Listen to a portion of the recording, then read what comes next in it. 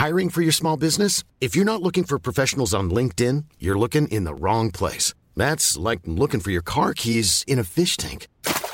LinkedIn helps you hire professionals you can't find anywhere else, even those who aren't actively searching for a new job but might be open to the perfect role. In a given month, over 70% of LinkedIn users don't even visit other leading job sites. So start looking in the right place. With LinkedIn, you can hire professionals like a professional. Post your free job on linkedin.com/people today. Hello? Hello? Podcast Network Asia.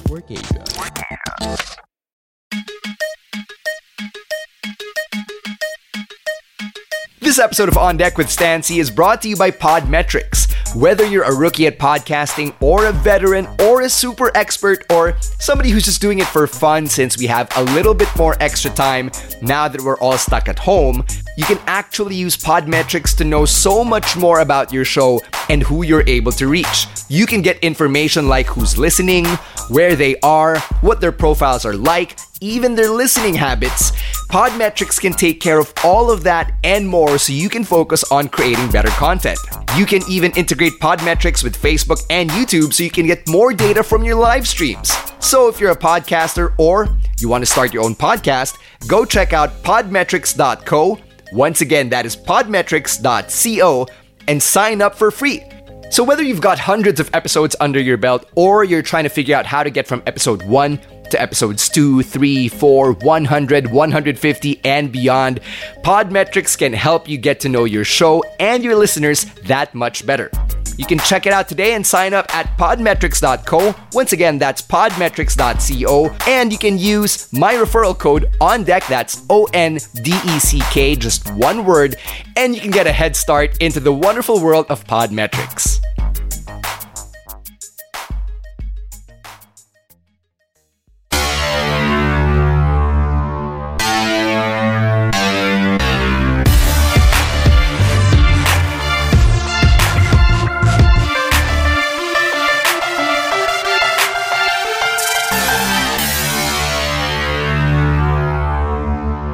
Welcome to On Deck with Stancy.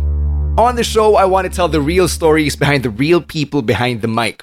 And since we celebrated International Women's Day this week, it's only right and appropriate that I feature another strong, powerful, and independent woman in media in this week's guest.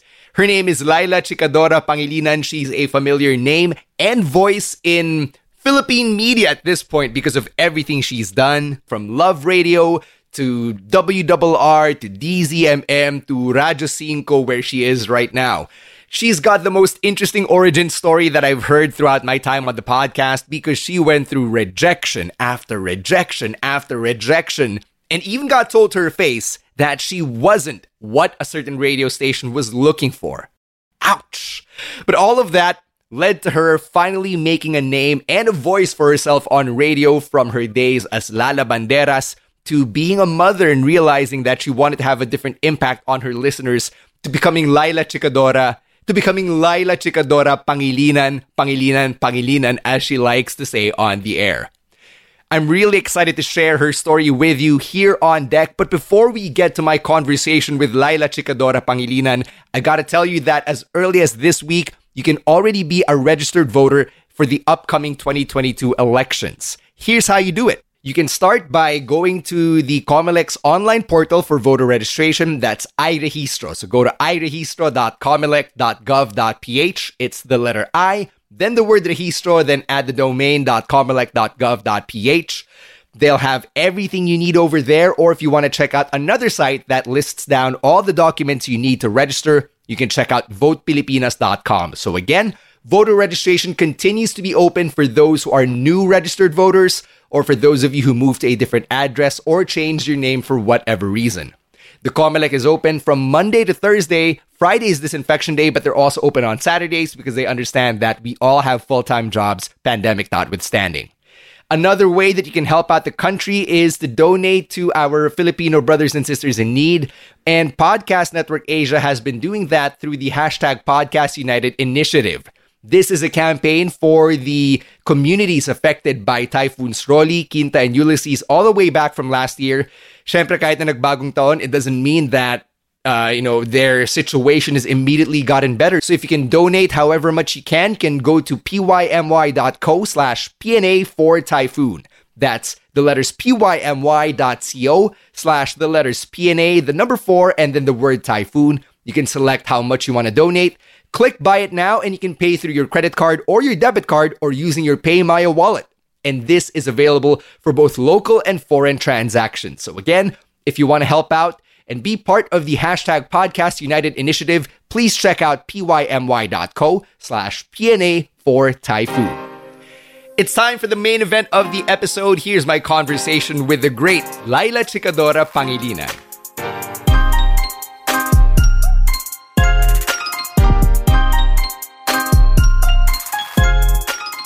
This week on deck, my guest is Laila Chikadora from Radyo 5 92.3. Really interesting guest kasi as we were talking about bago tayo nag-record, yung background niya is so diverse from news to masa and everything in between.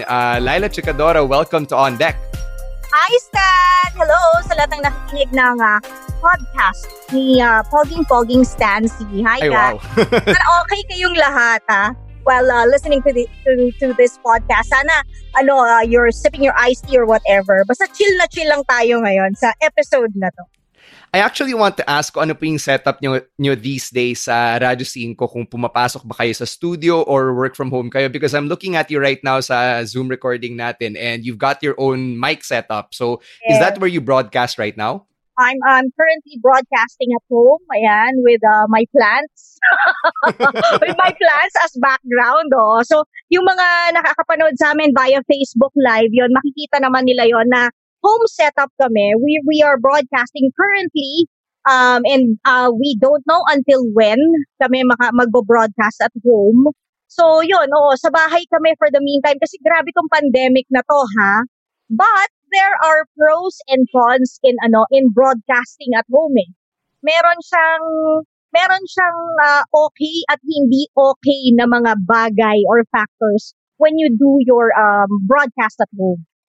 Ano yung favorite parts nyo from broadcasting at home? Tapos mamaya pakisagot na rin yung pinaka-ayaw nyo from the work from home setup natin.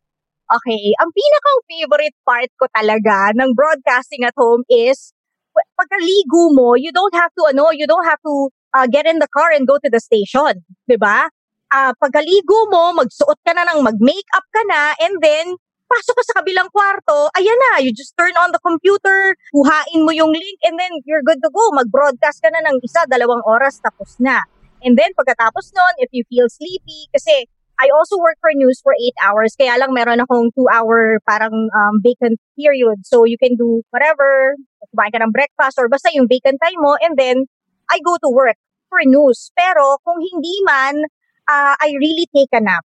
Pag inaantok pa, pag medyo feeling ko kulang pa yung powers ko or yung energy ko, I go to sleep sa kabilang kwarto. So yun yung magandang part di ba? Na yun yung magandang part ng work from home setup or broadcasting from home. So yun, mga taong bahay din kami sa mga panahon na to. The pinakang downside of broadcasting at home, lalong-lalo na nung unang beses na sinusubukan namin yung broadcasting from home, syempre mangangapa ka. That's one. Tapos, kapag mabagal yung internet mo, ganon, di ba? Hindi ka na maintindihan nung mga listeners mo, or sometimes kapag naka-Facebook live ka naman, if you have an FB live element, naka-freeze ka na. Kasi nakahang ka ng ganon. So, yung internet connection is isa sa mga nakikita kong problem, but thank God, thank you, dahil mabilis naman ang internet sa bahay, hindi ako gaanong nagkakaroon ng ganong problema. Pero yung kapartner ko sa radio, and sometimes, paunti-unti, pabugso-bugso, nagkakaroon ng delay. Pero yun, that's one. Pangalawa, nung una, medyo nawiwirdohan ako. 'Di ba? Kasi parang, okay, tayo as jocks, we're used to talking to ourselves. Kasi hindi naman talaga natin nakikita yung audience natin, 'di ba? I mean, like, katulad ko, matagal na ako sa radyo. So, sanay talaga ako na, hindi pa man po pinapanganak ang Facebook Live, di ba? Sanay na kami that we talk to ourselves. And though we feel and we know that you guys are there listening to us, we can't even see how many viewers we have or how many people are listening to us. Pero sanay kami dyan. Yun lang, nung medyo eto na, ang hirap lang kasi parang nanganganay ka na nandito ako sa bahay. Tapos yung technical team na andun sa office at sila yung nagbubuton. For somebody na, ako pa naman kasi yung gusto ko talaga pinaglalaroan ko yung console. Mm-hmm. Where's the console now? Parang, right. Oh my gosh, parang gusto kong yung, that's a weird feeling. Mm-hmm. Sobrang weird nung feeling that you have no console in front of you, that you can't even press the laughter or diba yung mga ganun, the sound effects. Don't you miss it? Diba? I really miss it. By the time this episode is out, magwa 1 year na since last ako nakahawak ng console. Really ba? Ako naman, I can vividly remember my last board work noong sinabi na enhanced community quarantine na tayo. My last board work was March 16, 2020. And then, ang tagal ko nag-antay. I thought hindi na ako makakabalik sa radyo kasi talagang nag-iingat sila. They don't know what to do. They're still thinking of ways on how to bring us back on air. Tapos, syempre, alam naman natin na along with the pandemic, nagkaroon din tayo ng, financially, di ba? Yung mga advertisers, isa-isa silang nawawala kasi budget-wise, wala na rin silang ilalabas. Right. So, business is down all around. Right. Diba? So, isa yun sa mga reasons kung bakit October na nila ako na ibalik on radio. But going back on the difficulties, yun nga nakakamiss yung hahawakan mo yung console. Iba pa rin yung mikropono ng booth and iba pa rin yung setup ng booth, diba? Nothing beats you being inside the booth and talking to the technical team ng face-to-face, hindi yung mag-uusap lang tayo sa camera and then sasagot sila sa messenger. Ganon yung nagiging setup sa amin ngayon. Like, parang, kamusta audio ko? Check. Tapos sasagot sila sa messenger. Medyo mahina po, medyo may scratch po, ma'am, pakilapit yung mic. Ma'am, choppy ka. So, parang, imbis na sinasabi mo yun face-to-face, yeah. No, parang yun yung medyo doon ako nanganay. Pero, habang tumatagal, medyo nasasakyan ko na rin. Kasi wala naman talaga tayong magagawa. There's nothing, kumbaga parang, wala yung pagbabago, we have to embrace it. We have to embrace the new normal. So yun lang naman yung small difficulties or small parang challenges that I found kapag work from home or broadcast from home yung setup. Actually, parang sobrang markado na po yung date na binanggit niyo, yung March 16, 2020. Kasi yun din yung last day ko inside the radio station.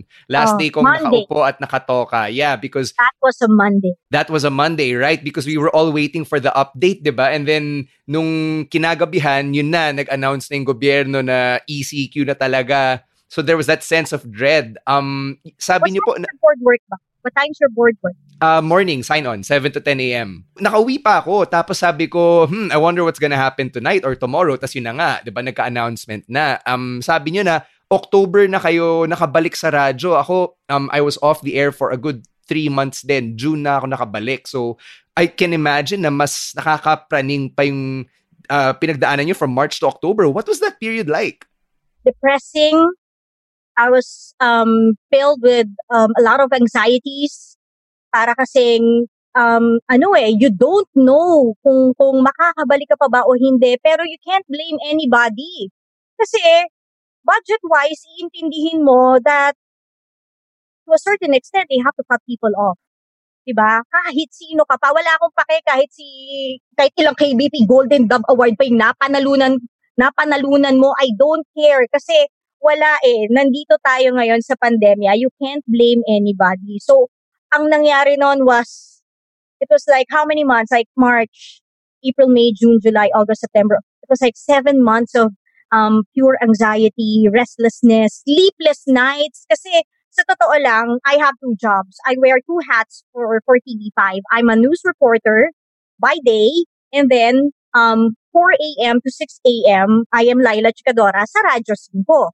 So, yung kinikita ko sa Radyo 5, that is where all the utility bills, doon ko kinukuha. So ngayon na 7 months akong walang-wala, grabe. Simot to the last drop yung savings ko.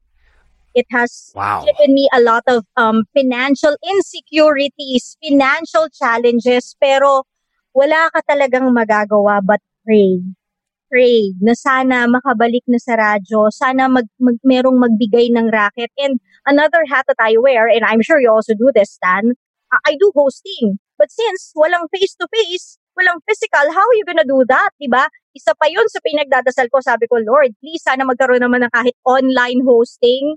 So kahit pa paano naman naitawid naman yung 7 months na nawala with proper budgeting and a whole lot of prayers talaga, sobra. What did you do to make up for it though? Kasi sabi nyo na yung ang laking income ang nawala, not just for you, not just for me, but a lot of us na nagtatrabaho sa media and entertainment. So what did you do to make ends meet nung 7 months na yon? Yun, naghahanap ako ng ibang racket. Actually, alam mo, eto ngayon nyo lang maririnig. Ngayon lang maririnig ng mga peeps to. I never told this to anybody, not a single soul na mga katrabaho ko. Pero sa sobrang desperate ko nung time na yon, kasi ang pinakang commodity noon was the N95s, no?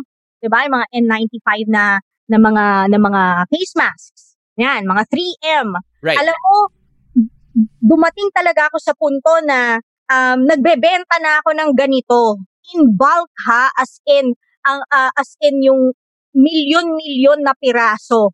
Pero alam mo ba, sa loob ng 4 na buwan at tinigilan ko na rin kasi walang nangyayari, hindi naman ako kumita ni isang piso or ni 5 duling as yung term nga nila.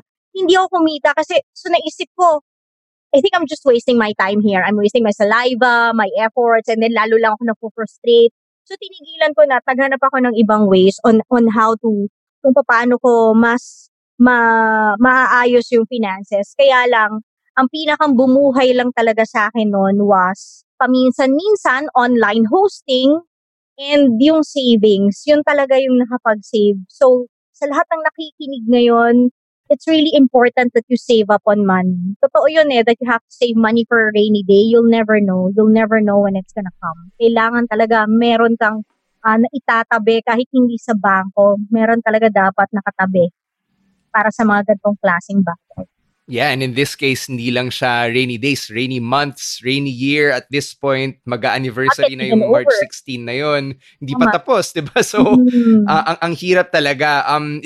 I appreciate na sobrang open nyo with sharing yung what you had to do outside of media and entertainment, diba? Just to put food on the table. Kasi naging reality natin to nung nagka-pandemya na lahat tayo naghanap talaga ng iba't ibang paraan para magtrabaho outside our comfort zone. So how did that make you feel na hindi ito yung training mo, hindi ito yung background mo, and syempre may image ka pa rin kahit papano bilang si Laila Chikadora, and then now you're selling N95 masks like everybody else on social media?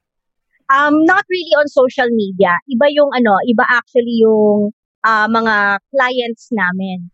The clients are from hospitals, mga medical distributors, ganyan. Pero kasi ang problema yung stocks. Kaya hindi rin kami nakabenta. Minsan sasabihin may stocks, kaya lang literally para siyang it sells like hotcakes. So by the time that they go to the warehouse, yung mga kliyente ko, wala na, ubos na. And then ang ending, sa akin sila magagalit kasi naubos na. So ganun And nga pala baka people might misunderstand na yun lang din yung ginawa ko. I'd like to add that as yung radio aspect lang naman yung nawala sa akin. I'm still I'm still working for news nung hanggang ngayon. Yan, I'm still working nung nagkasagsaga ng pandemic, that March 16 until today. I am still with news. So kahit pa paano, may sweldo pa rin. But still, katulad nga ng sinabi ko kanina, it's not enough. Right. Kulang na kulang talaga. Hindi kakasya yung sweldo ko sa news. Although I'm really thankful dahil marami ang nawalan ng trabaho at nandito pa rin kami. Kulang Kulang kaya nga kailangan maghanap pa ng ibang ways para kumita. Let's take a quick break from my conversation with Laila Chikadora Pangilinan so I can tell you about a very special offer that I have for you just because you're a listener of On Deck. And this is courtesy of our friends from Mr. Speedy. Did you know that just because you listen to this podcast, you can get 50 pesos off your first Mr. Speedy delivery? That's right, 50 pesos off, which is a huge discount considering 1, how much courier fees are locally, and 2, how much we need them given that we're all working from home. So here's how you do it. Download the Mr. Speedy app off the Apple App Store, the Google Play Store, or the Huawei Mobile Gallery, or go to mrspeedy.ph and use my promo code Mr. Speedy Stan. That's MRSPEEDYSTAN. And you can get 50 pesos off your first Mr. Speedy delivery. This offer is available here in Metro Manila, Cebu, Davao, and other nearby provinces. So what are you waiting for? Get 50 pesos off your first Mr. Speedy delivery now by using my promo code Mr. Speedy Stan. And now, a quick word from our other kapodcasts on Podcast Network Asia. Lagi ka bang nag-OT tapos OTY? Meron ka bang mga salbahing boss at pabidang mga office mates? Nako, isa kang immortal. I'm Stanley Chi from the Underpaid Podcast. We talk about work-related topics na parang nagchichismisan lang sa pantry. It's a pro-employee podcast na relatable sa lahat ng nag-opisina, pumapasok man, petics, o work from home. Listen and subscribe to the Underpaid Podcast at Spotify, Apple Podcasts, and Anchor. Kita-kits, mga immortal! From yung status quo natin where, we're talking about how different our worlds are now, I want to go back to a happier time. So I want to ask about yung origins mo sa radio. Were you a radio listener from childhood? Sino yung mga favorite DJs or ano yung mga favorite stations niyo growing up? Nako, magkakabukingan na kayo ng age nito,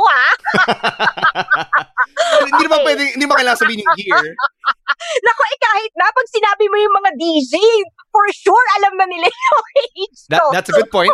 That's a good point. Okay, sige, let's start off with hindi talaga ako fan ng radio. I was really a fan of radio, not until high school, when my seatmate told me, "Hoy, mamaya makinig ka sa so-and-so radio station." Sige, I'll say, "Hoy, mamaya makinig ka sa sa LS FM. Papabati kita." Kasi alam mo, friend ko yung mga DJ doon. Campus radio era to. Yes, tapos campus radio. Oo, tapos sabi niya, "Papabati kita kay Triggerman, tsaka kay Lamul," ganyan. Sabi ko, ako pa naman si Miss Doubtful na parang, sabi ko, sige, makikinig ako. And then, that night, I did tune in, and then I heard my name sa radyo. Sabi ko, wow, masarap naman ang feeling, binati ako ng DJ. So, pumalakpak yung tenga ko. Parang it was such a surreal and very elated feeling pala, no? Kapag binabati ka sa radyo. Since then, I got hooked sa radio. Kasi dati talaga sinood TV ako. I never really paid attention to radio. I do listen to music, but it's not coming from the radio. I buy my cassette tapes. Uy, ayan na naman. Ayan na naman yung age ni Tita Laila, di ba? I buy cassette tapes, di ba? And listen to it sa Walkman. Oh my gosh, ayun na talaga yung mga edad. So yun, ganun Pero simula nung binati ako sa radio, it changed the way I it changed a lot. Yeah. No? Tapos this friend of mine, my seatmate, we were walking sa Alabang Town Center. Bago pa lang ang Alabang Town Center noon. Katatapos lang namin mag-enroll and we were supposed to buy school supplies. So while we were walking down the stairs, this guy approaches us and says, "Hi, I'm the Triggerman. And we're looking for winners for our contest. Would you like to join?" Sabi niya, "Bibigay na namin sa inyo yung sagot. Basta please, just join." Gumano na siya. Tapos sabi ko parang, pinakikinggan ko sa radyo. What? Parang, tinignan ko talaga siya parang, wow. No, imposible. You couldn't be the Triggerman. Sabi ko pa talagang ganon. Sabi niya, "No, I'm the Triggerman." Look, akala ko kasi joke lang Look, there's our satellite booth, and that's the mall over there. He's mixing some music. Ganyan. We're doing a mall tour. That's why we need contestants. So please join. So sige. Ayan na. Naging contestant kami. We actually won gift certificates to National Bookstore. So Thank you, di ba? Dahil nakabili kami ng school supplies for free. Wow. Because of that, di ba? So pagkatapos nun, si Triggerman, he told me, if you want to drop by the station, feel free to do so. Although Quezon City is so far from Las Piñas. Kasi I am from the south, taga Las Piñas ako. So sabi ko, yeah, siguro one of these days we'll try. Tapos that thing stuck to me for several weeks until it became months. I couldn't get it out of my head. Tapos naisip ko, sige nga, try kong dumalaw. Siyempre, high school pa lang ako noon, no? Wala namang car. Nag-commute si lola nyo. Nag-commute, sumakay ako ng bus. And kasi he gave instructions, from here, you just ride the bus, dire-diretso lang. Move ka ng Kamuning, and then, makikita mo na yung Channel 7. So that's what I did. And then, I found myself inside the booth of LS. Tapos, pag-observe ko sa kanila, sabi ko, wow, parang ang happy naman nila na nagbabasa, naka-board work, they play music. Sabi ko, this is what I wanna be. Ito ang gusto kong maging talaga pagkatapos kong mag-aral ng college. Magmamascom ako. Sabi kong ganon. So, yun talaga. Ito sa LS really played a big part sa kung ano ang narating ko na ngayon. And si Triggerman, kahit na si Miss Doubtful ako nung nagpakilala siya, alam niyo yung storya. And hanggang ngayon, we are still in touch.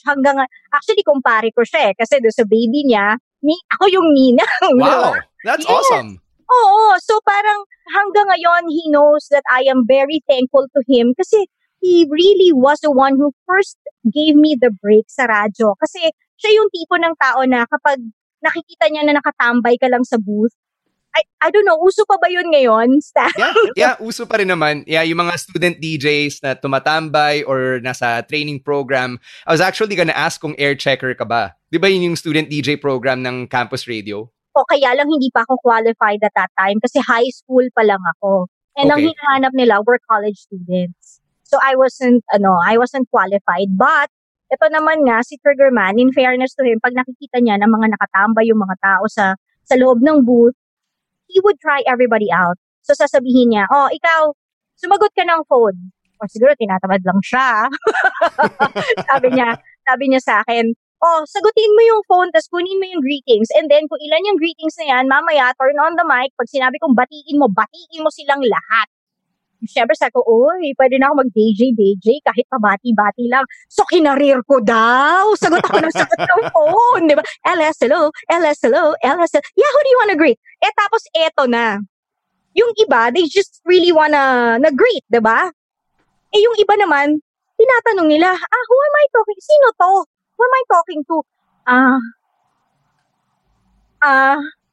As in talagang na-blanco kasi parang do I tell them my real name? Naku, paano ba to? Tapos, I covered the phone. Sir, tinatanong nila, what's my name? You make up your own air name, bahala ka dyan. Kasi wala talaga ako nasabi. At first, I told them my real name. Tapos yung mga sumunod-sunod na, kasi as in very addicting ha. Nung time na yon, it was the early 90s, very addicting na pumunta sa radyo kasi sa mga Gen Xers ngayon and Gen Ys ngayon, wala pa naman FB Live noon, very limited. I mean, hindi nyo nakikita yung mga DJs on TV even. Like, they're just a very mysterious, beautiful voice. And yun nga yung isa sa mga dahilan kung bakit gusto kong maging DJ eh. Kasi hindi ko talaga iniisip na makikita nila ako. Mas gusto ko boses lang talaga ako na parang, sino ba to? Mataba ba to? Tomboy ba to? Yun, ganun. Gusto ko curious sila. But going back, kinarir ko yung mga pagbate, ganyan. Hanggang sa talaga sabi ko, gusto ko maging ganito paglaki ko. Gusto ko eto na. Eto na talaga. Kaya lang hindi yun nangyari. Hindi siya agad nangyari. Kasi, pagka-graduate ko ng college, ng high school, pagka-graduate ko ng high school, I told my mom na, summer diba? Summer break. Sabi ko, ma, gusto ko mag-mascom talaga. Parang they turned down the idea not once, twice, but a lot of times, they told me, walang pera dyan, hindi ka kikita dyan, anak. Doon ka sa hanap buhay na stable. Mag-business management ka na lang, or, bakit hindi ka mag-teaching, tas magtayo tayo ng school? Pero kasi, di ba, if you're like a teenager, and yun talaga yung gusto mong maging after you graduate from college, ipupush mo eh. So I told them, no, gusto ko talaga mag-mass comm. Tapos last bargain niya with me, no, why don't you, bakit hindi ka na lang mag-med school? Mag-doctor ka na lang kasi, ikaw na yung bunso sa family, nobody will be my doctor. Ganon. So ako naman parang, inisip kong mabuti. Kaya lang, sabi talaga ng puso ko, no, magma-mass comm talaga ako. So I took up mass communications. 1 sem lang. Sa St. Scholastica's College. Kaklase ko actually ang asawa ni Bobby Andrews, si Bienco, kabatch ko siya. So, I took up 1 sem. Tapos, dahil na in love ako, it was so easy for me to let go of that dream of becoming a DJ. Na in love. Parang lumihis muna. Yes, medyo lumiko siya ng slight. Oo, medyo lumiko ng very, very light. Tapos, ayun sabi ko sa mami ko, sige, magdodoktor na lang ako. Kasi, yung jowa ko at that time was studying in De La Salle, in Dasma. So sabi ko, sige, susundan ko na lang siya doon. Isusurprise ko siya. Yeah, wow. Isusurprise ko siya na I'm also studying there na. He didn't know at that time. But, so ito na, I got all my credentials, I'm already enrolled in Dasma. Pagkatapos, pagdating ko doon, di sasabihin ko sana sa kanya, surprise! But then again, I was the one who got surprised. Kasi, oh my God, may jowa pala siyang iba! Ooh. Diba? Parang, oh my gosh, ano nangyari? So all the while, dalawa pala kaming jowa mo. Aba, okay ka, diba? Pero kasi, nag-enjoy na rin ako sa BS Biology kasi most of my classmates, kaklase ko rin nung high school or kabatch ko from school. Kaya nag-enjoy na rin ako. Medyo lumihis na rin. Kaya lang dumating talaga ako sa point na hindi talaga to Hindi talaga to para sa akin. Gusto ko talaga maging DJ sa radyo. So, that began my search. So, I was trying to find my way back inside radio. So, ngayon, nag-apply ako. I went back to LS. But it's not a trigger man.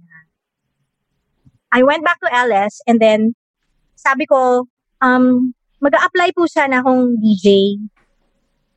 And then this guy goes, alam mo, ang pagiging DJ, that's not a woman's world. It's all guys. Ang mga DJ, mga mas more pinakikinggan yan, guys, not girls. So doon pa lang, dinurog na niya yung puso ko, di ba?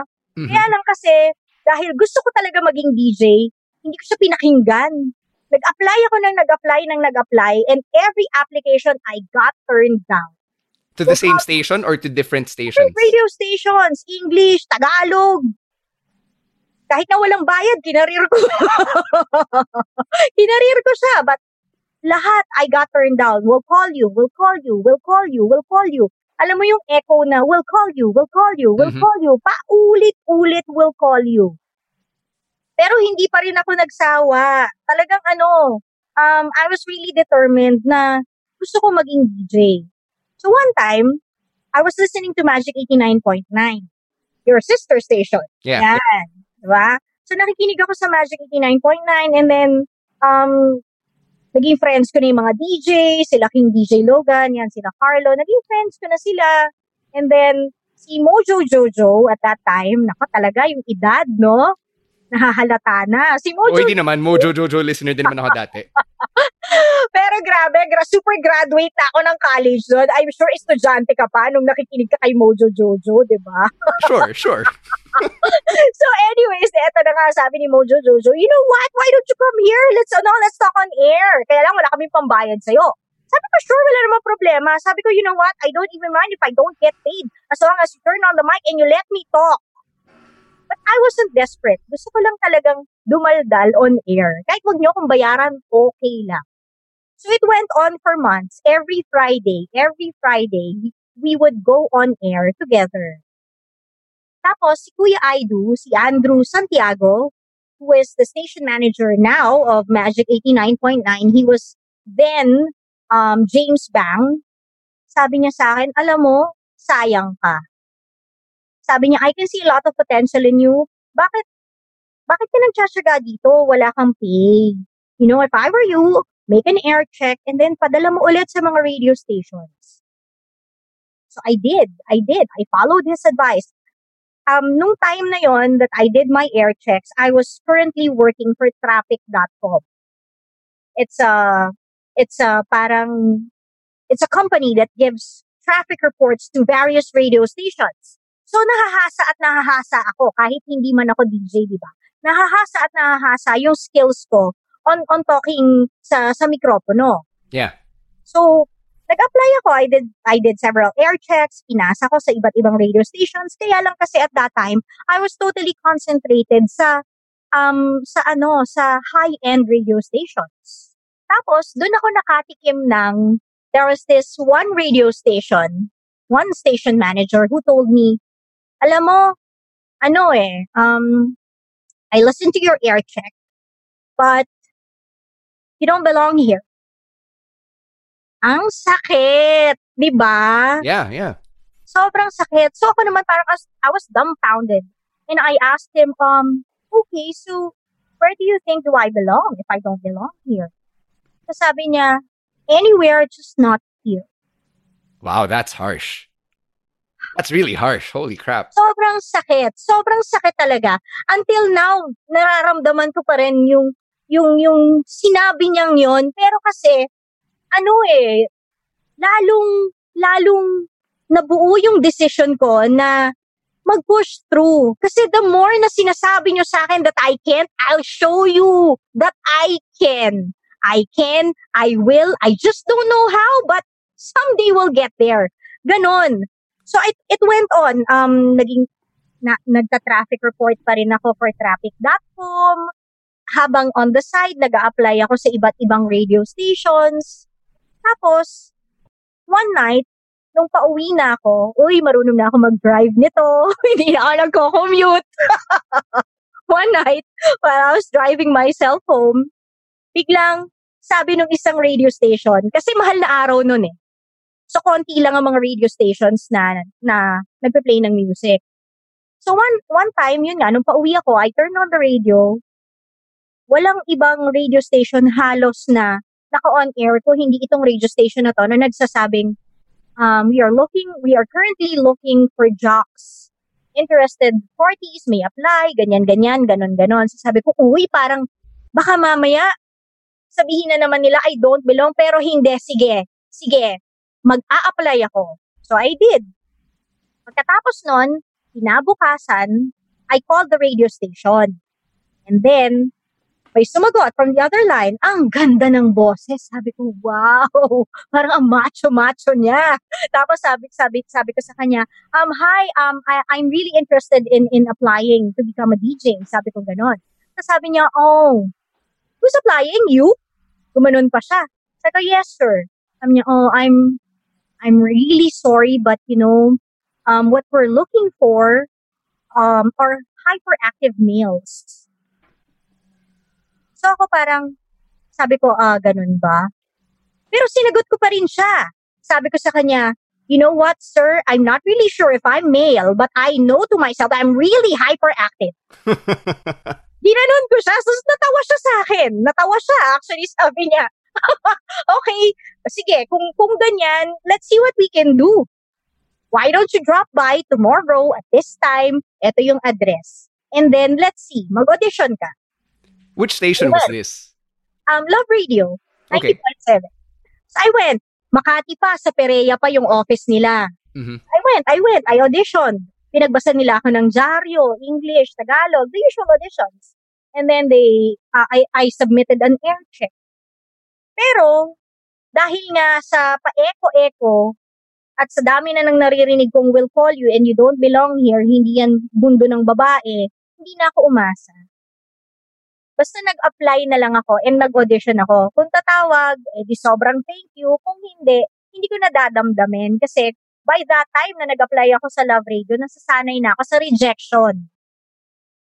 But that doesn't mean na hindi ko na itutuloy yung pangarap ko. Kaya nag-a-apply pa rin ako. So there was this one afternoon na I was typing my traffic report, nag-ring yung phone.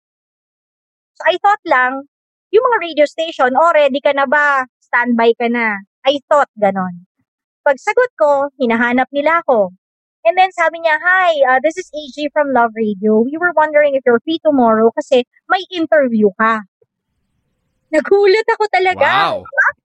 Tapos sabi ko, teka lang, baka joke na naman to or something. Tapos sabi ko, "Sir, sino po ulit sila?" Sila lang pinaulit ko. Kasi pero teka lang, baka hindi kasi siya totoo. Yeah. Tapos sabi niya, "Can you please come at this time, at this address? Balik ka sa office kasi i-interviewin ka ng boss namin." Tapos sabi ko, "Okay po." Tapos sabi niya, "Can you bring another resume just in case?" Sabi ko, "Okay po, sige po." So that, the next day, nag-leave ako from traffic.com para ma-interview. Siyempre, ang lakas ng habog ng dibdib mo eh. Sobrang kinakabahan ka. Pagdating ko doon, ang dami niyang ini-interview.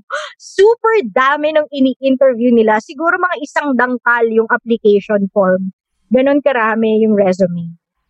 So to cut, in-interview ako ng station manager. He just said, "Magkwento ka tungkol sa sarili mo." So sabi ko, "Sir, ako po well, actually, my real name isn't Laila, di ba?" Yeah. Sabi ko, "Sir, ako po si Jessica, nakatira po ako sa Las Piñas, daldal.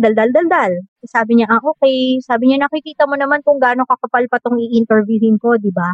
Sabi ko, "Opo, sir, tsaka sir, naiintindihan ko. Okay lang po ako. Masaya na ako yung na-interview mo ko." Tapos biglang, the person behind him, kasi desk sila eh. Habang nagkikwento ko, narinig niya that I do traffic reports. And one of them is for GMA Super Radio. Okay. Nagta-traffic report kasi ako for Arnold Clavio and Mike Enriquez. Tapos sabi niya, ikaw ba yung kausap lagi ni Arnold Clavio tsaka nila Mike Enriquez pag nagta-traffic? Ikaw ba yung Jessica Iribal? Tapos sabi ko, "Ay, yes sir, ako po yun. Alam mo, napapakinggan kita." Tapos sabi ko, "Ay, naku sir, thank you." Kanya, alam mo, minsan lukring ka rin eh, no? Talaga sakay ka ng sakay sa kanila. So, ganun. Nagkaroon ng familiarization. But then again, hindi na rin ako ulit umasa. Until a week after, they called me back and asked me kung pwede ako mag-training. So, parang, ito na ba yun? Ito na ba yun? Tapos sabi ko, training, as in training to become a jock? Uh-huh. Sabi niya, "Oo, come by. Tapos, mag-training ka." Punta na naman ako. Sabi nung magiging station manager ko pa lang, "Huwag ka muna magre-resign. Kasi baka training lang to, mamaya hindi ka matanggap, di iiyak-iyak ka rin, di ba?" So, hindi pa ako nag-resign until yun nga, training, and then finally, nakagawa sila ng isang lineup. I finally got accepted. So, kami yung bumuo ng bagong team kasi at that time, Love Radio was being reformatted. Diba? Yes. So, from the high-end Love Radio who plays love songs all throughout, nagkaroon ng transition at naging masa radio station na siya. So, Ito yung ngayon, time na si Christopher kakasali lang din. Hindi pa. Batch 2, si Christopher. Oh, okay. And yes, ang first batch was 2 girls, yung isa doon, me, and then yung lahat na guys and 1 gay. Okay, so yun na. What was Yun your name? Nag-start ako with Bridget, and then they decided that we'll be going for mga trabaho-related names or job-related names. So I became Lala Banderas. Okay. Now, there is another Lala Banderas, but I was the first Lala Banderas. So, labandera ako. Ako yung labandera at that time, nung unang batch ng nag-reformat yung Love Radio. So, nagtuloy-tuloy na siya hanggang sa napa-number 1 namin yung radio station, and then the rest was history.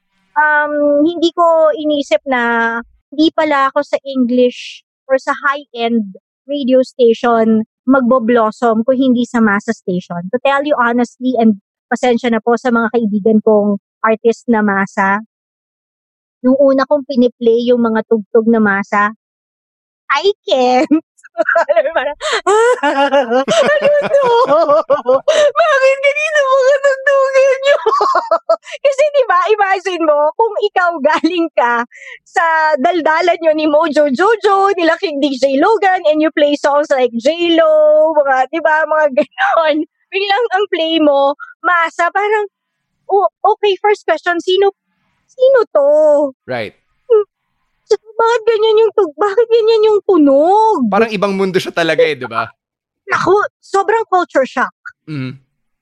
yung transition was a culture shock for me. Kasi parang English, tas okay naman ako sa Tagalog. Bakla, okay din ako sa bakla language. Pero yung music, medyo dun ako na anuhan. Kailangan i-adjust ko ulit yung sarili ko. And dahil hindi naman talaga nga ako mass comm graduate, oh my gosh, I don't even know how to turn on the mic sa console. I don't know what these levers are for. Nung first day ko, pinagtripan ako ng mga kasama ko.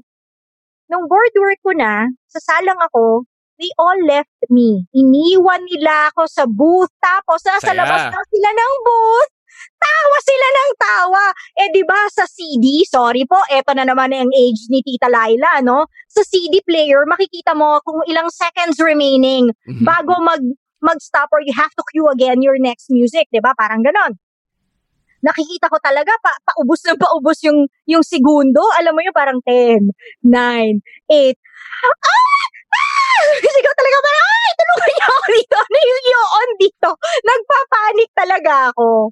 Sabi ko, naku, baka ma-dead air ako. Alam mong ginawa ko? I just pressed all the green buttons. Wow.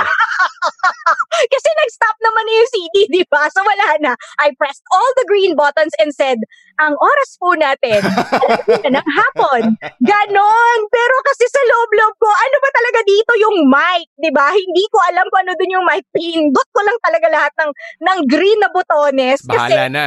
Oo, bahala na talaga si Batman, Superman, Wonder Woman. Kung tama itong ginagawa ko. Tapos tawa sila ng tawa. Ako talaga nearly gusto ko na mahimatay. Feeling ko rite of passage yan para sa lahat ng mga baguhang DJ, di ba, na at some point, gagawin yun sa'yo, iiwanan ka mag-isa o bahala ka sa buhay mo. True, bininyagan nila ako. And then, pagkatapos ko mag-time check, pinatay ko ulit. Tapos, nung isa-isa ko nang pinapatay, pumasok na yung tech namin, tapos siya na yung nag-play ng music. Tapos siya na yung nag-ayos ulit ng mga buttons. And then, pumasok silang lahat. Tawa sila ng tao, pero pinapalakpakan nila ako. Parang, yay! Welcome! So parang, sa loob-loob ko lang, mga nyo, kung mahimatay ako dito, nyo, diba? Pero sige, okay lang din. At least, ngayon, may naikakwento ko sa'yo, hindi ba? Pero, yun yung nangyari talaga. Nung unang araw ko bilang DJ, bilang wala talaga akong alam. Yung parang hazing, for lack of a better term na yun. Yes. It's one of the rare forms of hazing, one of the rare forms of initiation that I actually like. Kasi for me, bilang DJ, yun yung basihan mo kaya ba nitong taong to mag-survive under a high-pressure situation na mag-isa lang sila? Can they think on their feet? Yun yung basihan mo So for me, yun yung few tricks or few ribs na, sige, okay ako dyan. Diba? So, grabe. Pinagdaanan ko rin yun. As in, pinagdaanan ko. Tapos, alam nyo, guys, sa mga magdi-DJ pa lang ngayon, you guys are lucky kasi automated na. You just cue your songs by computer. Pero kasi kami, nung time na yon, inaabot ko pa nga yung yung makapal na, inaabot ko pa yung super mini disc. Tapos, inaabot ko pa yung napakang kapal na parang, yes. Inaabot ko yun lahat. Paano kung wiwing-wiwi ka na, babantayan mo yun. So, kailangan yung wiwi time mo.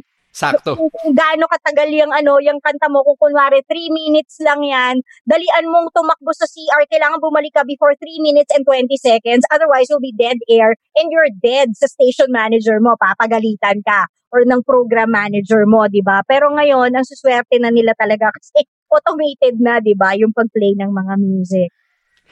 I want to ask about yung time na fino-form ninyo yung bagong format ng Love Radio. Kasi nung time na yun, hindi pa uso yung hyperactive male or female voices, yung parang archetype ni Laila Chicadora, ni Nicole Hiala. Wala pa yun nung time na yun So ano yung peg ninyo at the time? Or paano kayo natuto na mag-form ng ganung on-air persona? Actually, it was the brainchild nga siguro talaga ng station manager namin ngayon. Ngayon, regional director na siya ng Love Radio, si Willie Espinosa. Nung time na yun, he was the program manager of Love Radio. That was like around 2001. Tapos 2001, kasi nga 'di ba, sabi nila nung una gusto nila puro lalaki.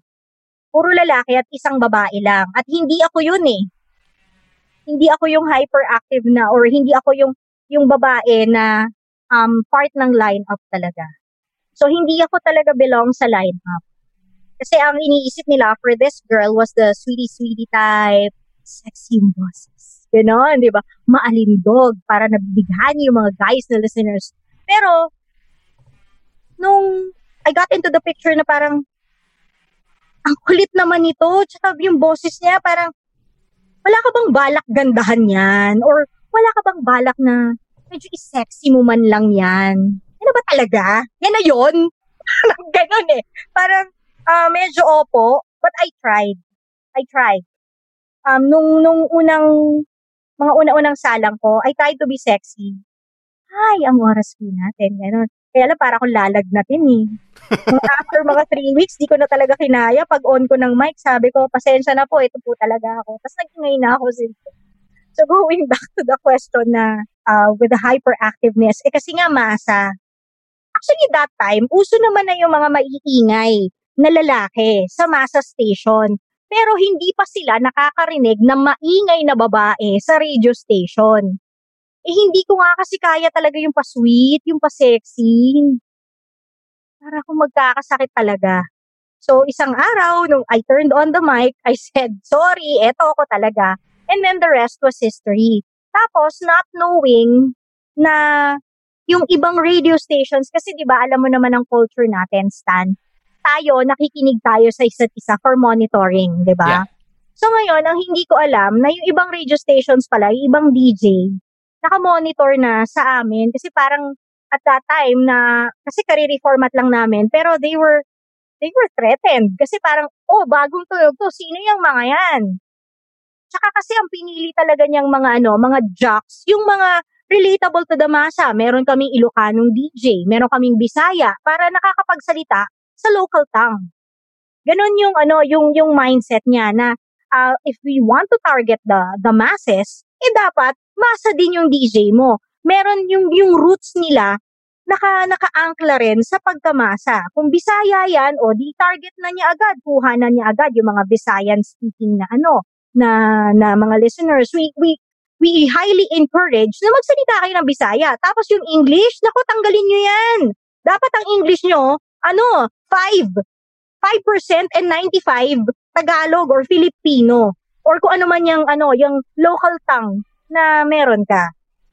So yun talaga yung goal namin at that time.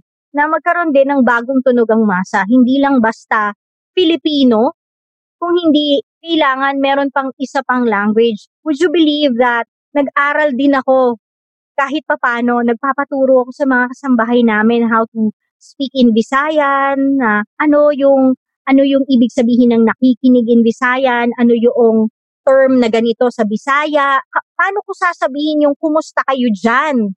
Nagpapaturo ako para mas mapalapit ako sa target market ko. Pagkatapos, kasi ako naman kahit nagda-drive, I also ride jeeps, buses. Kinarir ko yan. Nag-ride naman ako ng mga non-air-conditioned buses. Mm-hmm. Para ma-immerse ko rin yung sarili ko. Ano ba yung target market ko, di ba? So eto pala sila. Okay. At masarap din naman palang mag-ride sa non-air-conditioned na bus kasi yung hangin mo, bongga. Lumilipat din po doon gano'n. Instant tuyo na ng hair. You don't have to use a dryer. Alam mo yun, parang ang dami ko ring realizations nung time na nag-immersion kami and nagbabahay-bahay pa kami. Tinitingnan talaga namin yung CDE market, kung ano yung pamumuhay nila. May ganong klaseng immersion kami. Paano immersion? Like, pupunta kayo sa community tapos maninirahan kayo doon for like 2 days, ganon? Or... No, hindi naman naninirahan. Pero on weekends, pupunta kami tapos mag-o-observe kami. Maglalakad-lakad kami, tinitingnan namin kung ano yung ginagawa nila, kung ano yung, at the same time, pinakikinggan na rin namin kung ano yung tugtog na gusto nila.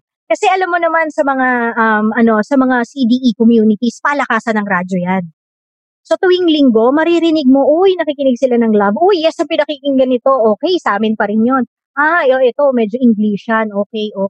So from there, nakukuha mo rin kung sino yung mga target market mo and what type of music they play. Minsan nakikipag-usap kami, pag nakikita namin na may nagwawalis, konting daldal, nagpapakilala kami, taga-love po kami, ano po ba yung mga type niyong music, ganyan. Napakinggan niyo na ba kami? parang nagpapakilala din kami na, hi, meron pong bagong radio station. Ang pangalan po niya, Love Radio. Nagdadaldalan po kami doon. Ganito, yan. Kung anong ginagawa ninyo. Yan po yung very relatable sa mga panlasa niyo.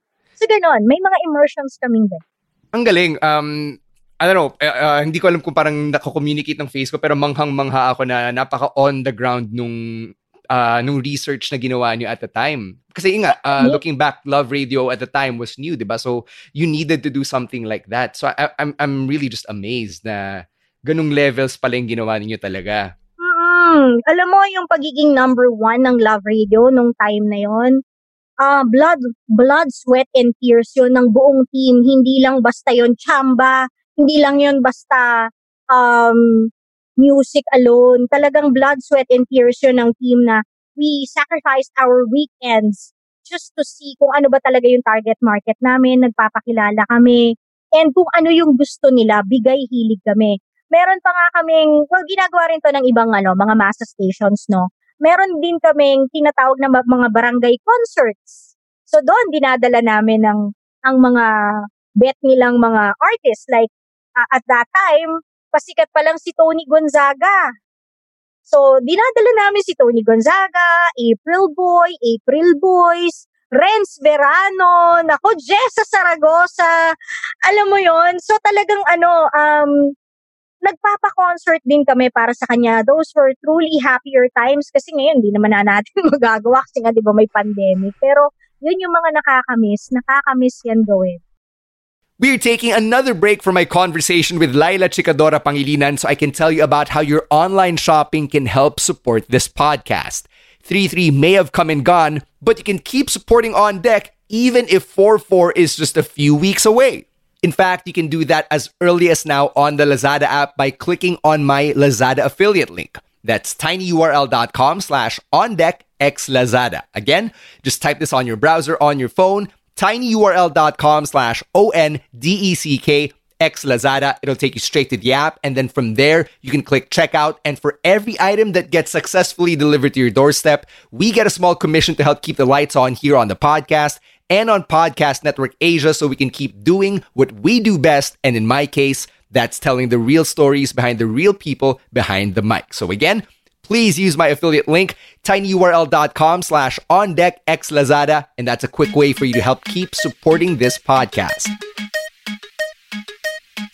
Okay, hold on. Before we head over to the rest of the episode, I'm sure you're probably wondering how I'm able to collab with brands here on Deck. Well, it's really simple. I use Podmetrics. So if you have a podcast, you can sign up now at podmetrics.co. That's podmetrics.co and use my referral code ONDECK. That's one word, all caps, ONDECK. And hey, it's a great way to help support the show as well. And if you're an advertiser and you want to collab with me here on Deck, then I'm not going to stop you. In fact, you can head on over to advertiser.podmetrics.co and fill up the form. That's Podmetrics for you, the easiest way to monetize your podcast.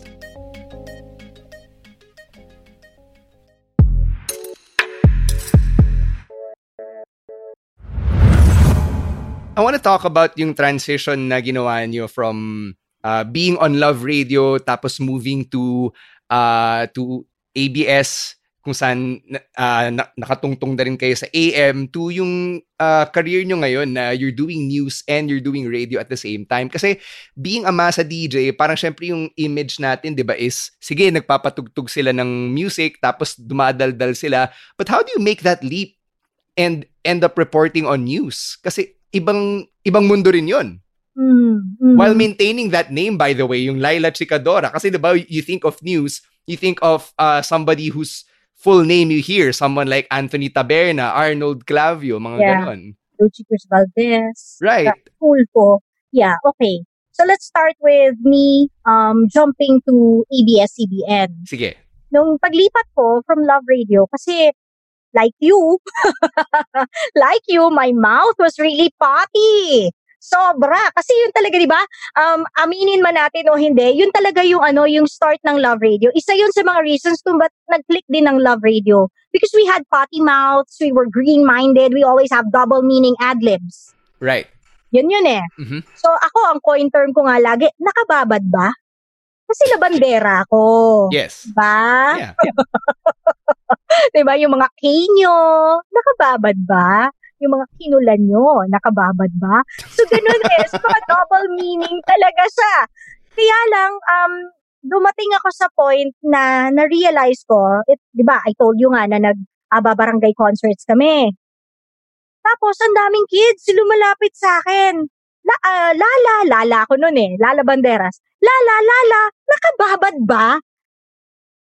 Medyo nasashock ako kasi parang ganito pala yung impact ko sa mga bata. So imagine mo, ito mga 7, 8, 9 years old, nagsasabi sa'yo, nakababad ka, nagkaroon ako ng guilt doon.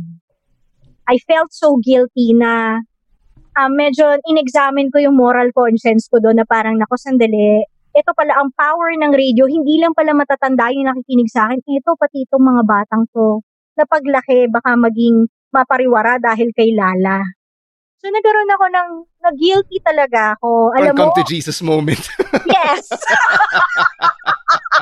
Totoo, kasi grabe, alam mo, parang, oh my. Ito mga bata, di ba? So, dumating ako sa punto na, alam mo, pumasok ako sa office, I turned on the mic, no double meaning. No double meaning ad-libs, pero nakakatawa pa rin. You know what my assistant station manager did? Nung nagpe-play ako ng music, he went inside, anong nangyayari sa'yo? Sir? What's happening? Basta yung mga bastos? Basta yung mga green-minded? Ano nangyayari? Sir, nagigilty kasi ako eh. Naalala nyo nung mga concert natin, kunento ko sa kanya, sabi niya, hindi, ibalik mo yan, ibalik mo. Mommy na ba kayo by then? Yes. Okay. So that probably contributes to the shift in point of view. Kasi Yes. like ako, I'm 31. I'm not married. I don't have a kid. So while I recognize yung point of view that you had at the time, parang for me, hindi ko siya agad iisipin. Kasi for me, nakakatawa pa rin yung mga double meaning, all those jokes, diba? But yeah, parenting does really change points of view. Oo. So isa yun sa mga reasons kung bakit siguro nagkaroon ako ng change of heart and mind. Pero pinabalik nila sa akin yun. Hanggang sa yun nga, that was actually one of the reasons why I left. Gusto ko na magkaroon ng clean, good fun na lang. Ayoko na ng mga double meaning. So I went to ABS-CBN. Alam mo, I wasn't really welcomed na natutuwa yung mga listeners. They didn't like me. Yung unang salang ko as DJ sa WRR, I received text messages. Oy, sorry po ha, hindi pa messenger noon ha. As in, do sa 2366 namin. Kasi you send your greetings via either text or phone calls. Tatawag ka talaga, di ba, sa radio station. I received phone calls sa parang, baboy ka, hindi ka belong dyan. Babagsakan nila ako ng phone. Ay, Did they know na ikaw si Lala Banderas? Yes. Parang baboy mo, hindi ka naman dapat dyan. Bumalik ka na lang sa Love Radio. I get harsh reactions and harsh comments like that. Sometimes verbal, sometimes via text. Pero kasi nga, I was I was out to vindicate myself na hindi gusto ko na nga po magbago eh. Gusto ko na maging wholesome. So, nung lumaon naman yung panahon, na-realize nila, hindi naman pala siya baboy na. So, na-accept na rin ako na ganon. I want to ask about yung comments na yun muna. Like, siguro, yung insight mo from that time, were you getting yung ganong klaseng feedback kasi babae ka o kasi galing ka sa Love Radio? Kasi yun yung image ng taga-Love Radio. Both actually. Kasi parang, di ba, ang culture natin, your mouth couldn't be potty kung babae ka. Mas more on mas Pino dapat kasi babae. Maria Clara dapat, yeah. Yes, di ba? Yung mga ganon. Masyado naman liberated ang bunganga, di ba? Masyadong liberated naman ang bunganga nito. Bakit ganito to magsalita? Naku, ano ba yan? Naririnig ng mga anak namin. Tapos babae pa mong tao, yeah. Exactly, di ba? Babae pa naman. So mga ganon, I receive a lot of comments na ganon. Actually, kahit sa Love Radio, I would often get called sa office ng Vice President kasi sasabihin niya, ano na naman ang sinabi mo sa ere? Sir, bakit po? Tumawag ang KBP, may mga magulang na nagrereklamo. Kasi ang baboy mo daw. Okay sir. Halos araw-araw yon. But these are things na yung mga male jocks would not get called out for? They would also get called. Pero mas ang concern ng mga tao is ako kasi babae nga raw. Yeah, which when you look at things, 'di ba? Napaka archaic na point of view na niya eh. Diba, dapat iwan na natin sa previous generation. But yeah, this is where we are. We live in the Philippines. Jesus. Oo, 'di ba? So, yun halos araw-araw ko nasa principal's office. Ay, isa yun sa mga dahilan din kung bakit siguro nagkaroon ako ng trauma na hanggang ngayon, pag pinapatawag ako ng boss, nininervyos ako talaga. Lahat naman siguro tayo. Hindi ko pinagkawala naman ako mali. Baka may mali nila marunong nasabi. But, yun, going back, so yun nga, na-accept naman ako ng mga tao hanggang sa, I had to change my name Pagsalang ko sa ABS-CBN, hindi ako si Lala Banderas. I had to change my name kasi naka-copyright si Lala Banderas doon. Oh, wow. Sa Okay. Love Radio. So, imagine mo, I had to start all over again. Okay. I left my name there. Hindi na ako si Lala Banderas. Syempre para sa akin, that is one of my selling powers, right? I am Lala Banderas and I'm here in ABS-CBN. But it didn't happen like that. Hindi ganun ang nangyari. So sabi ng station manager namin, sabi niya, "Ops, first day of board work Sabi niya, "Ops, bago mo i-on yung mic mo, hindi ka si Lala. Hindi ka si Lala Banderas." Sabi ko, "Sir, sino ako?" "Oh, sige, simula ngayon ikaw na si DJ Laila." Nilagyan niya lang ng I para close pa rin sa pangalan, di ba? Ang galing. Para siyang sa wrestling. Kasi mahilig ako sa wrestling yung WWE, kinaka-copyright din nila yung mga pangalan ng wrestler. So pag lumipat sila sa labas, ganun din parang lalagyan lang ng extra letter or may papalitan lang na isang syllable or whatever. Nakakatuwa na for me to hear that story coming from you. Oo, ganun. Ganun siya. Nilagyan nila ng I para naging Laila. Yeah. So, since then, naging si DJ Laila na ako. Tapos, a few years after ng stint ko as jock sa Double R, unfortunately, namatay yung tagabigay ng showbiz sa DZMM and they were looking naman for kapalit. So, tinry ko lang. Na mag-apply kasi ako naisip ko, baka para to augment, di ba? The finances. Tsaka within the same network naman, wala namang mawawala. Pwede akong rumakit, tatawid ka lang, di ba? Nandun ka na. So yun, natanggap naman ako. Kaya lang, every time ini-introduce nila ako, si DJ Laila, mag-showbiz na, ito pakinggan natin. So one time, Cheryl Cosimo, si anchor, she said, on air, she said, parang nabibiti naman ako pag DJ Laila lang. Ay naku, simula ngayon, siya na si Laila Chikadora. Kasi chika siya ng chika. So doon pinanganak si Laila Chikadora sa DZMM, not actually in WRR or in 101.9. Doon siya pinanganak sa DZMM. Since then, the bossings of FM said, "Uy, that's really a pretty catchy name. Ampunin na natin, i-adopt na natin. O ikaw na si Laila Chikadora." It makes sense when you look at it. Kasi nga, lahat ng AM personalities, first name, last name, di ba? Even yung mga may air name, like Long Tall Howard, first name, last name pa rin Ray Langit, Vic De Leon Lima, lahat sila first name, last name, tapos Cheryl Cosim, and then DJ Laila lang. So it makes sense na dudugtungan nila. But how were you able to keep that name as you moved over to Radyo 5? Kinopyright mo ba for yourself? No, I didn't, pero when I was being interviewed for exit interview, the vice president for Manila Radio Department talked to me. So I told them the reasons for leaving, and then nung patayo na ako, I asked him. Sabi ko, "Sir, I just wanna know kung pag tayo ko po ba dito sa silyang to at pag-alis ko ng ABS-CBN, sino na po ba ako? Ako na po ba ulit si Jessica Asis na lang? Or ako pa rin ba si Laila Chikadora?" So he thought like around for 3 seconds, nag-isip siya. So sabi niya sa akin, "Dalahin mo na." Sabi niya, "Dalahin mo na, aanhin ko yan. Nakita ka na eh."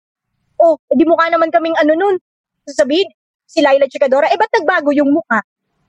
Hindi yan yung Laila Chikadora. Sige na, dalahin mo na. Dalahin mo na. It's all yours. Parang bigat pa ng loob nila. Hindi pa bukal sa kalooban. Actually, ganun lang siya magsalita. I love you, Peter Musni. Are you listening to us? I love you. Ganun lang siya magsalita. And, nung narinig ko yon, sobra akong thankful. Kasi pinaghirapan ko rin naman yung pangalan na yon. Right. 6 years, di ba? 6 years ko siyang pinaghirapan. Yung pangalan na yon. So, eto na. Nasa News 5 na ako. Actually, alam mo ba, naging magkapatid pa tayo at a certain point because I also work for 103.5. Oh, Then, wow. Wow FM. Yes, labas dila. Love it. So, I was one of the first batches. Kasama ko si Fu, sila Tina. Yan. Ryan, yeah. Yes, Nung time na yun, nasa Paragon, di ba, 9th floor, nasa Melo naman ako noon. So we were on the same corridor. No, actually, nasa kabilang building pa kami. Sa Jollibee Plaza building pa kami. Okay. Nung time na yon, oo. Nakahiwalay kami sa lahat ng Vera Group. But Right. anyways, yun. So yun, for a time, nag-Wow FM pa ako. Bago ko nag-Radyo 5. Pero nung nag-Wow FM ako, I was already part of News 5. So, when I entered naman News, nag-apply ako. Actually, isa sa mga reasons kung bakit ako lumipat sa News is may security of tenure ako kasi regular employment. Hindi ko po yun natikman sa ABS-CBN. Syempre, tumatanda ka na. Diba? Medyo tuma-30s na si Lola noon, si Tita Laila noon, tuma-30 na. Syempre, kailangan kahit paano, meron kang security of tenure. So, binigay nila yung regular employment sa akin sa TV5. But don't get me wrong, guys. I'm really super thankful to ABS-CBN kasi malaking parte ng journey ko ang pagiging DJ and Laila Chikadora of DZMM sa ABS-CBN. They honed me kung ano man ang mga weapons ko ngayon. Sila talaga. Sila rin. Isa sa mga naging malaking parte ng bahagi ng pagiging broadcaster ko. So yun nga, nung nandito na ako sa News 5, they allowed me to handle showbiz reports. Kasi nga, doon ako noon di ba? From DZMM, showbiz. So they got me as a showbiz correspondent for news. Sa DZMM, I write my scripts. I applied for News 5 thinking that somebody will write the script for me. Kasi on-cam na to And somebody will be getting the sound bites for me. Haharap lang ako sa camera, tapos yun na yun. That's what I thought. I didn't know na yung 8 oras mo pala would all be for news gathering. You will make your own script and you will be time coding, meaning kung ano yung eksaktong sinabi ng artista, yun ang ilalagay mo sa script at ilalagay mo kung anong eksaktong oras, minuto at segundo. Wow. Para mabilis na makita nung editor mo. Hindi ko alam na ganun pala siya katasking.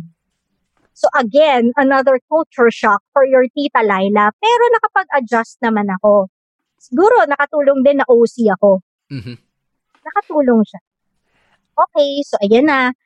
Naging stable na ako na showbiz reporter for News 5.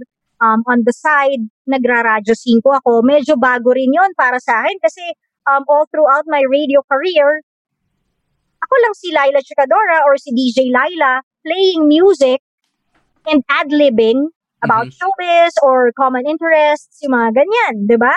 Or probably trivias about pagka-Pilipino natin. Pero other than that, News FM, naku, bago na naman to, ha?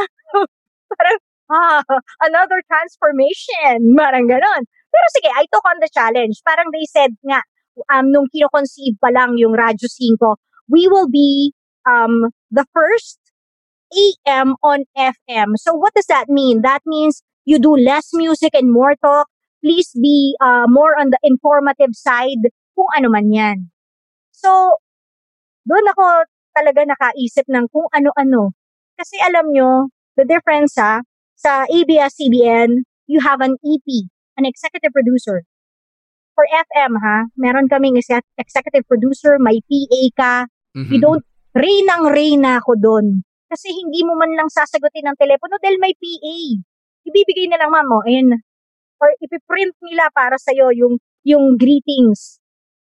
Pag wala, o di kami. Pero, most often, merong PA. Pagdating ko sa Radyo 5, para kung kanta ni Celine Dion, all by myself. No EP. I have no EP. Ako rin ang sasagot ng phone calls. Ako rin ang kukuha ng mga greetings from text and from online. Naya naman kami lahat na ganyan din yung ginagawa. Sorry naman. Diba? So parang, ano ito? Pero sige, nakapag-adjust pa rin ako. And yung pagiging walang EP, nung tumagal, naging beneficial siya for me eh. Kasi kumbaga, mailalagay mo yung sa resume, hey, right, yeah. EP myself, you know? Yeah, and mas dependable ka because it means that you have a lot of skills na under your arsenal. Oo, tama. So yun, may mga few adjustments, pero ito, nakasurvive pa rin. Tapos, magti 3 years na, nung nagkaroon kami ng shortage of reporters. So si Laila Chicadora, isang beses, sumugod sa bagyuhan, sumugod sa baha sa Marikina. And then, dahil nga baha, ini-explain ko sa audience and sa anchor. At that time, it was our news chief, Luchi Cruz Valdez and Ed Lingao anchoring the program. And then, pinento ko sa kanya, ito nga Luchi, tingnan nyo, parang beach na tong nandito. Itong paanan ko na tinutungtungan ko, dati simento to, ngayon umabot na dito yung tubig. Imagine mo, hanggang dito na ang Marikina River. Ito ba yung nasa header mo sa Twitter? Oo. Hindi. Iba pa yon. That was in Bulacan. Previous lang yan. Okay. So yun, idinaldal ko ng idinaldal. Nagpaka-chikadora lang ako on a more serious note. So doon nila nakita actually yung potential na, hindi lang pala to pang showbiz. Subukan natin siya for general assignment. General assignment meaning anything and everything i-cover mo as long as bibigyan ka namin ng assignment, gawin mo. Just do as you're told. Was it hard to get that credibility? Kasi I don't want to make a comparison that you wouldn't appreciate, but it reminds me a lot of Mark Logan sa TV Patrol, yung pagka-casual ng pag-report. So, given your background, tapos given pa yung name na Laila Chicadora, how hard or easy was it to build that credibility sa news? Okay. It wasn't really hard na to build that credibility kasi sa radyo naman, nagbabalita rin ako eh.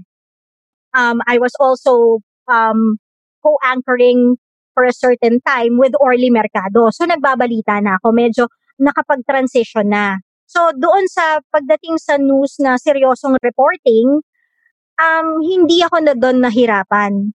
Pero, in all honesty, ang sakit nun para sa akin. Kasi, I was reasoning to them na, sige, siguro para sa akin, graduation na to, no? So maybe it's about time that Laila Chicadora grows up. Maybe it's about time that Laila Chicadora matures. Pero, medyo uncomfortable ako kasi hindi ako sanay sa general assignment. Ako si Laila Chicadora, I'm a showbiz person, you know? Mga friends ko, artista, mga barkada ko, and sanay akong medyo pumarty and mag-antay ng long hours until the wee hours in the morning just to get no comment answer from an artista na may issue. So, doon ako nahirapan actually eh. Doon ako nahirapan yung transition na parang, okay, eto na ba talagang gagawin ko? Mag-general assignment na ako. Pero tinanggap ko siya kasi para sa akin, I never say no to a challenge. If it means that you will be growing up, if it means that para sa career mo yan o para maging mas mature ka pa, iniisip ko na they are just preparing me. Diba? Para mas maging mature ako. Hindi ka pwede kasi siguro na maging showbiz habang buhay, lalo na kung tumitita ka na. Diba? Tumitita ka na eh. Medyo ilipat na natin ikaw. Tsaka, okay ka naman eh. Yung ginawa mong pagre-report doon sa baha, mas naintindihan nga ng tao kasi wala masyadong technical terms na i-explain mong maigi. Kaswalan talaga. Yes. Diba? Parang ganon. Tapos, medyo doon nagkaroon ng, nagmi-meeting yung mga boss. Sabi nila, hindi naman pwedeng Laila Chicadora yung pangalan niya.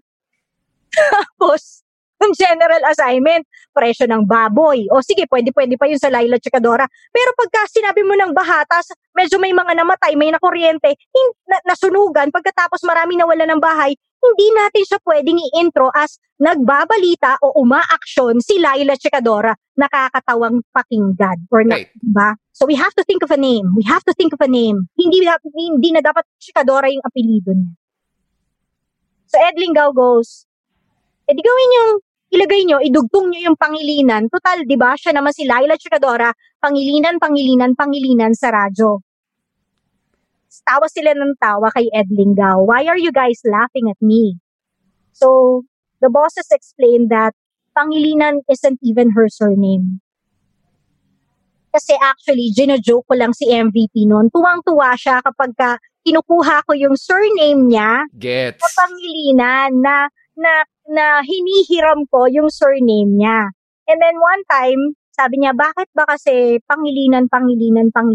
Why is it 3 Pangilinans instead of 1? So sure, kasi when you say Pangilinan, mayaman na yon. When you say Pangilinan, mayaman na mayaman. Diba? So sabi ko, so sir, total nag-uusap na rin lang tayo ng ganito. I'm asking permission, may I use your surname? Sabi niya, with all means go. So may basbas naman. Kaya doon sa radio, sa Radyo 5, ako na naging si Laila Chikadora, Pangilinan. Galing. So, fast forward na sa news na nilagay na nila ako sa general assignment, ginawa na nila akong si Laila Chikadora, Pangilinan. Pero alam nyo, sa una, talagang masakit yun para sa akin to let go of the Chikadora. Kasi pag ini-intro nila ako, Laila Pangilinan lang eh. Wala na yung Chikadora. Yung Ang branding. sakit. Yeah. Ang sakit-sakit nun. Kasi nga, imagine nyo, di lang yun 6 years. 6 years with ABS. Tapos, 8 years as Laila Chikadora in News 5 and in Radyo 5. Tapos biglang mawawala. It's like me starting all over again with Laila Pangilinan. So parang para sa akin, una ang sakit nun. Hindi ko matanggap, pero ang sakit lang na parang, eto na naman ako, nagbago na naman ako ng pangalan. Paano na? Hindi ako worried, pero ang sakit lang nun that I had to let go of that surname that I built for so many years, that I had to let go of that surname that gave me a Golden Dove Award. Ang sakit. Sobrang sakit talaga.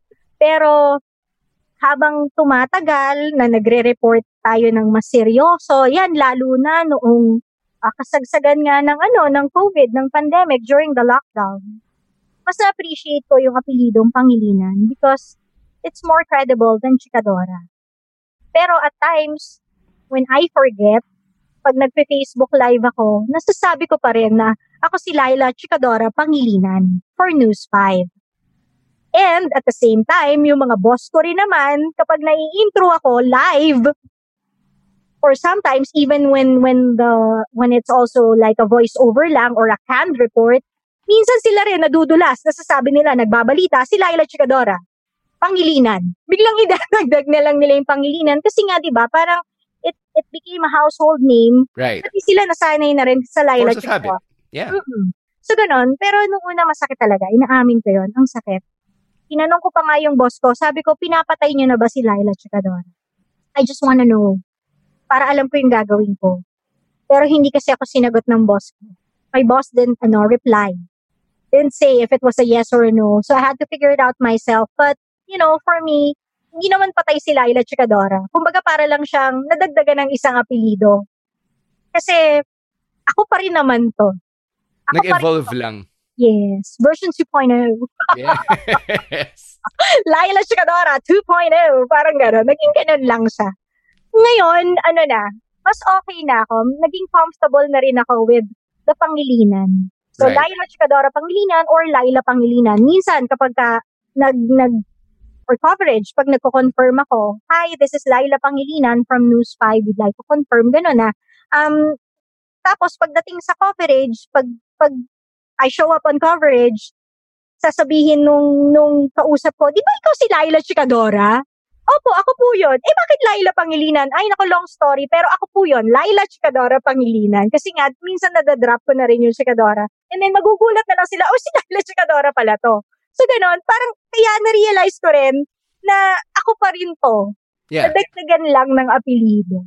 Sobrang nakakatuwa yung evolution of the Laila Chikadora persona, and then to the point na now you're a news reporter with a stage name, because diba nobody who else is a news reporter or is a news anchor with a stage name. I really can't think of anyone. Totoo yun. Actually, kahit yung mga showbiz reporters natin, they use their real names. Kaya nga nung bago-bago pa lang ako sa News 5, sabi ko talaga sa sarili ko, para akong cartoon character. Lahat sila tunay na pangalan. Tapos ako yung tipo ng cartoon character na hindi nagpapalit ng damit.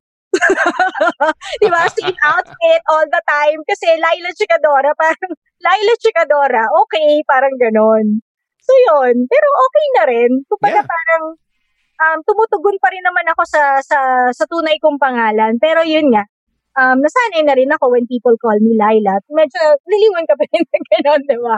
Yun. Last few questions na lang sa akin. Yeah.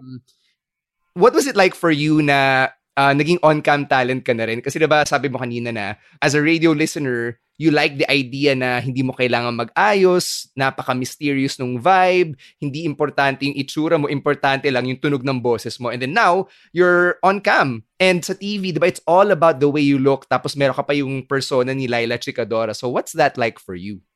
It's actually like an evolution. You have to go with technology. Siguro, you have to go with the times. Hindi pwede kasing radyo lang. Nagkaroon tayo ng Facebook. Siyempre, actually, Friendster una. Diba? So, alam mo yon, parang sa Friendster pa lang nakikita ka na kung ano itsura mo.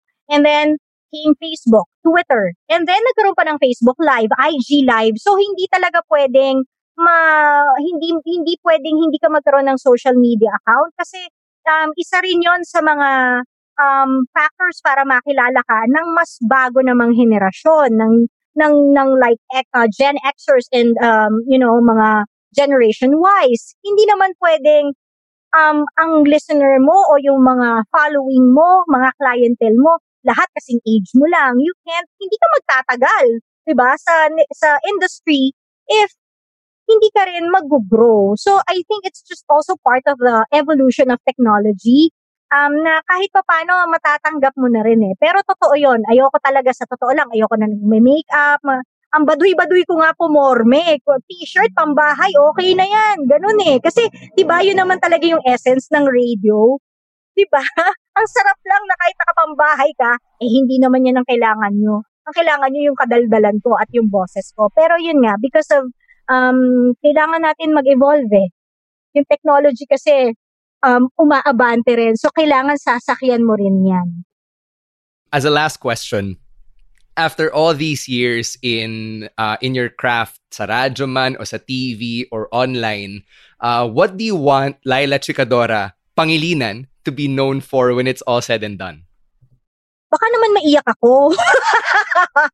No, I want to be remembered as Laila Chikadora or Laila Chikadora Pangilinan na reporter, radio DJ, or radio announcer na hindi lang basta kuda ng kuda, meron din siyang puso na tumulong sa kapwa, na ginagamit niya yung platform ng news at ng radyo para humingi rin ng tulong sa may mga ginintoang puso na kung ano man yung subject niya o yung ginagawa niyang istorya, she uses it para may mag-abot ng tulong dito sa certain tao na to.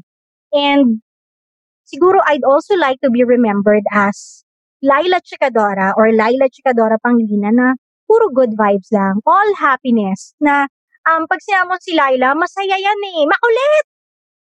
Ang kulit niyan! Parang, tatawa ka lang ng tatawa sa kanya, malilimutan mo yung problema mo pag nakinig ka sa kanya, or pag napapanood ko siya sa TV, ang ganda ng mga story niyan, puro good vibes lang. Or, pinikwento niya yung mga istorya sa likod ng mga viral videos. Siguro, yun yung isa sa mga, or just a few, of the things that I would want people to remember me by kapag finally, nag-off-air na ako or nag-off-cam. If yung mga listeners natin gusto nilang makipagsabayan kay Laila Chikadora Pangilinan on social media, saan kanila pwede i-follow? Oh yeah, I have socials. Laila Chikadora on Facebook, May pusa po yung yung profile pic ko Yeah, doon. that's how I messaged you. Yeah. Yan, may profile pic na Siamese cat yung yung profile pic ko doon. On Twitter, sorry, dapat pala on Twitter. Mamili na lang kayo on Twitter or on Twitter. Yan, ganyan. Sa Twitter, nahihirapan ako mag-Twitter. Parang ang plastic, di ba? Hindi, sa Twitter, at Laila Chicadora, you'll see the profile pic na nakalubog po ako sa baha. Ayan. Napaka-iconic. Yeah, that was in Bulacan, by the way. That was in Bulacan during during Bagyong Ulysses. So, yun. And I also have a YouTube account na pasensya na po, hindi ko masyadong na-editan ng videos. But I do have an existing YouTube account. Look for Laila Chicadora. On IG at Laila Chicadora. Lahat Laila Chicadora. Yan. Pag nakita nyo naman yung pesto, ako po yun. Laila Chicadora Pangilinan, maraming salamat na game ka to, get on the podcast. I ate up a little bit over an hour pero sobrang makwento ka and I just really enjoyed tong usapan natin. Personally, napareflect ako on where I want my own career to go because of itong conversation natin. So I'm really thankful for that. Mm-hmm. And I'd also like to ask for an apology dahil nag 1 hour plus po kami. Pero sobrang nag-enjoy din ako sa pakikipag-usap sa'yo, Stan. And sana ganun din yung mga nakikinig sa podcast na to. And also, sana hindi lang kayo na-entertain, nalaman yung buhay ko. Sana may napulot din kayong aral. Sana may napulot din kayong aral sa mga pinagkukwento ko or mga chinika ko sa inyo ngayong araw na to. Well, that's the beauty of the podcasting medium, diba, na wala tayong time limits, wala tayong commercial break. Actually, meron after post. Pero, okay lang na mag-overtime. So, Laila, maraming salamat and I wish you nothing but success and good vibes as we navigate this whatever normal this is. Ayoko na sabihin yung new normal. Maraming salamat. Maraming salamat sa iyo, Stan. Sobrang thank you para sa opportunity na to. And sa lahat ng mga nakikinig, ngayon na modern na sobra yung technology natin, this gave me another feel of you guys just hearing my voice and not seeing my face. Yun talaga di ba? So maraming salamat for that opportunity, Stan. And thank you so much sa lahat ng mga nakikinig sa podcast. Maraming salamat kay Laila Chicadora Pangilinan for joining me on this extra special episode of On Deck as we celebrate International Women's Day. Gotta show love to every woman who's ever spoken in front of a mic or held a console or done stuff in tech, marketing, or sales in the radio and podcasting industries. All of you are game changers. All of you have really left a mark and made a positive impact on our industry. Props to all of you and happy International Women's Day. Before I get out of here, let me get to a few quick plugs on my end. Let's start with another way you can keep supporting the podcast, and that is through your online shopping on Shopee. Before you click checkout, please click this link. It's my affiliate link for Shopee, tinyurl.com/ondeckxshopee. Again, that's tinyurl.com/ondeckxshopee. It'll take you straight to the app or to the website where you can check out, and every item that gets delivered to you means that I get a small commission to help keep the lights on and so we can keep bringing these podcasts to life and tell the world that Philippine radio is far from dead. Another podcast that I do here on Podcast Network Asia is the Wrestling Podcast. It's the one I've been doing since 2014. And you can catch me there alongside my co-hosts Romoran and Chino Liao. Or if you want to catch the weekly live streams we do on Kumu, you can check it out as well. Thursdays, 7 p.m. at Wrestling Pod on Kumu. And everything we release on the Wrestling Podcast can be found on Spotify and all your other favorite podcast platforms. One last plug before I get out of here. If you want to send out a personalized shout out to somebody you love who for some reason wants to hear from a current radio DJ, book me.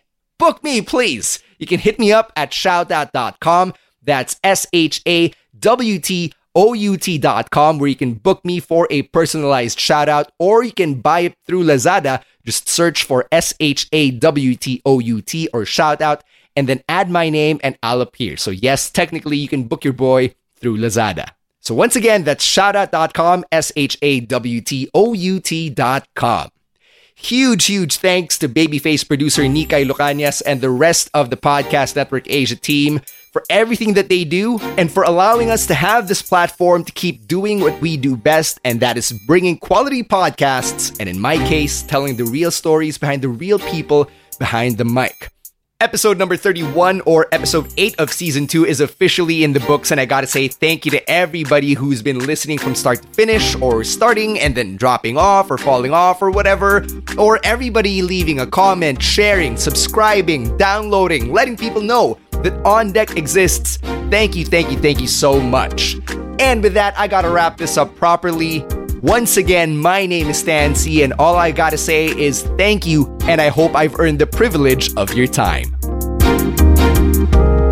The views and opinions expressed by the podcast creators, hosts, and guests do not necessarily reflect the official policy and position of Podcast Network Asia. Any content provided by the people on the podcast are of their own opinion and are not intended to malign any religion, ethnic group, club, organization, company, individual, or anyone or anything.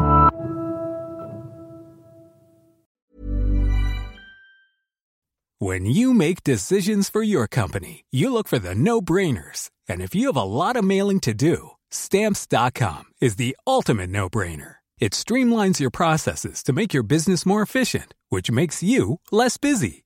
Mail checks, invoices, legal documents, and everything you need to keep your business running with Stamps.com. Seamlessly connect with every major marketplace and shopping cart. Schedule package pickups and see your cheapest and fastest shipping options from different carriers, with rates up to 89% off USPS and UPS rates. And with the Stamps.com mobile app, you can take care of mailing and shipping wherever you are. Make the same no-brainer decision as over 1 million other businesses with Stamps.com. Sign up with code PROGRAM for a 4-week trial, plus free postage and a free digital scale. No long-term commitments or contracts. That's Stamps.com. Code PROGRAM.